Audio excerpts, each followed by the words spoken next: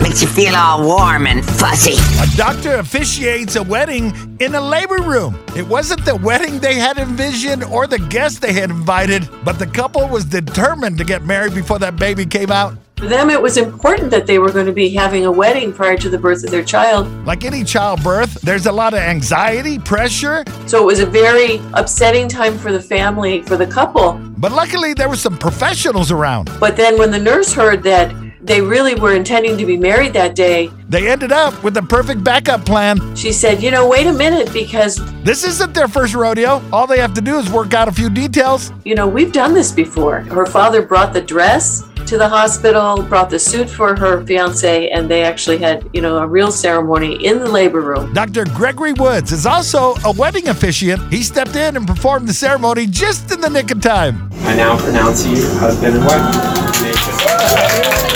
And here comes the baby.